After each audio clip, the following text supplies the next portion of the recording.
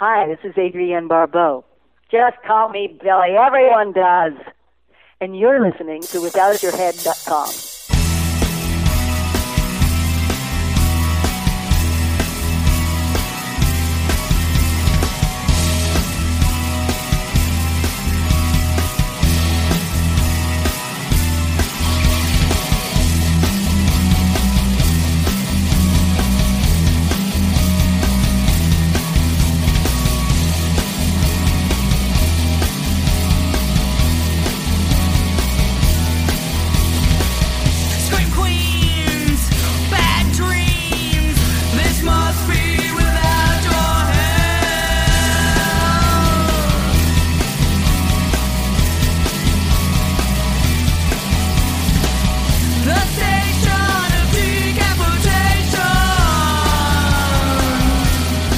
Welcome to the station Decapitation Without Your Head. This is Nasty Neil, and I'm joined by Scott Conroy, creator and writer of the audio drama Blackout, which every episode comes out Tuesday. For people not aware of a Blackout, can you give them an idea of what it's about? Sure, yeah. Blackout is about a blackout, believe it or not. It takes place in a small town in New Hampshire, and it sort of explores what might happen if the power grid were to suddenly go out through the context of a small town and one man in particular who is played by Rami Malek and is a radio DJ in our series, and sort of explores how he fights back against some of the nefarious and hard to pin down powers that be that caused the blackout in the first place. So where did the idea come from to do an audio drama as a podcast? Because I'm a fan of like old school radio plays, like from the 30s and stuff, and audiobooks. It's kind of a combination of the two. Well, I mean, I think there's something interesting about the idea of putting the listener in the same position as the characters who are experiencing the blackout in a way, because, you know, they can't see what's going on around them in theory. And so, you know, you really have to paint a picture through the use of sound. So that's what we tried to do in creating this series and making it compelling and suspenseful by allowing the listener to sort of visualize for themselves what's going on around them. Mm-hmm. So why did you pick Berlin, New Hampshire? I've actually been there. So when I found out it was a place I've been to, it was very interesting. Yeah. Yeah, well, I was a political time covering presidential politics mainly, so spent a lot of time in New Hampshire and traveled all over the state. Actually wrote a book about the New Hampshire primary as well. And I just think the North Country is particularly fascinating for a lot of reasons. And Berlin in particular, you know, it's kind of emblematic of a lot of small towns in America that, you know, really had, you know, a once vibrant economy.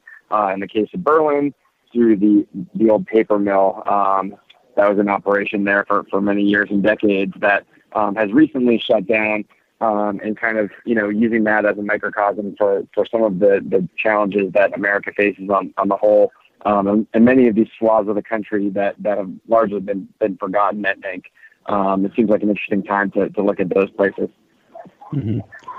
What stands out to me about when I was in Berlin is they have open carry. So it's very unusual for me to walk around at like a 7-Eleven or whatever, and people have, you know, like pistols just like right out in the open. Yeah, that's not unusual to see actually in all parts of New Hampshire. It's a very, you know, it's a very permissive state when it comes to gun control. It's interesting because the state has really moved largely to the left over the last, you know, 10, 15 years or so politically, but by the same token, there's still that, you know, live free or die kind of libertarian leaning ethos. So yes, it is very pro-gun, especially up north. You know, you have a lot of hunters and a lot of people who do carry out in the open. Mm-hmm. So how did Rami Malek get involved as both as role of Simon and executive producer? Yeah, you know, I basically, well, the genesis of the podcast came from, a conversation that I had originally with my former agent who left to start his own podcasting company, which is Q Code, which is producing Blackout. His name is Rob Herding. And, Rob has known Robbie's manager for some time and knew that Rami had expressed interest in doing a podcast at some point. And so basically I met with Rami and pitched him on my idea and asked him, what his interest might be and what his input was on the concept. And he was really interested in it right away. He sort of got it right off the bat, and it seemed compelling to him. So, that was really something that once he was on board, we were really off to the races. He's just been a pleasure to work with and really, I think, adds so much to his voice. Yeah. Now, besides just the Simon, how involved is he as the executive producer? He's very involved. I mean, we talked to him about sort of how he wanted to lay out the arc of the season and some of the themes that we're trying to get across. And then obviously, after the podcast, he remains very involved in it with promoting the podcast and sort of, figuring out how to get it to as many people as we can. Mm-hmm. Now, I've been involved in podcasting since 2005, actually, before I think was even a term. But what do you make of the rise of podcasts? They become so popular over the last few years. Well, why do you think that is? I think there's probably a lot of reasons. One of which is that people, I think, it's interesting because it's a throwback to old time radio, like you say, in a way, 1930s form of storytelling that we're trying to, reimagine now and reconceive. And I think there's something about that that's appealing to people who are, inundated with social media, whether it's Twitter or Instagram, Facebook, just the constant kind of, a collective feeling that you need to be plugged in and that everything is instantaneous and that, the news of the day happens so quickly and everyone is so plugged in that there's something nice about a podcast, which is a bit more of a, slow burn form of storytelling. And then I think, people, obviously, people still drive cars and people still go to the gym and walk the dog and do all the things that I think are very conducive to listening to a podcast. It's the good thing about it. One of the great things about it is that you don't have to have, you don't have to be sitting there staring at a screen. You can be going about your life and listening to a podcast at the same time. So that's an appealing aspect of it, but also a challenge from a creative perspective because you need to really get people's attention. When someone is listening to your podcast and also doing something else with their day, that becomes a much tougher task. So we really tried to figure, how to balance that approach as best as we could, knowing that we weren't always going to have everyone's full attention when you're driving or you're out and about. But it's really something that I think increasingly more and more people are going to look to make these fictional podcasts. I mean, there's several of them that are out that are great, but I think we're just scratching the surface of it now, and it's been fun to try to figure it out on the fly. Mm-hmm.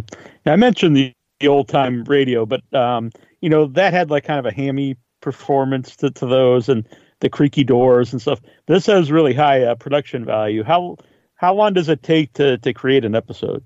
Oh, thanks. Yeah, I mean, we really put a premium on trying to make it sound as great as we could, and our music and engineering teams have really done a terrific job and continue to work around the clock.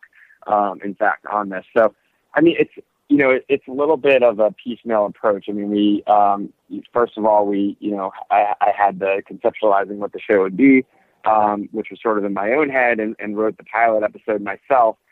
Then we had a sort of mini writer's room with two other writers, Nina Baker and Katrina Albright, and a writer's assistant, Kevin Handy, and me. So the four of us would be in a room together conceptualizing how we saw the season arcing out.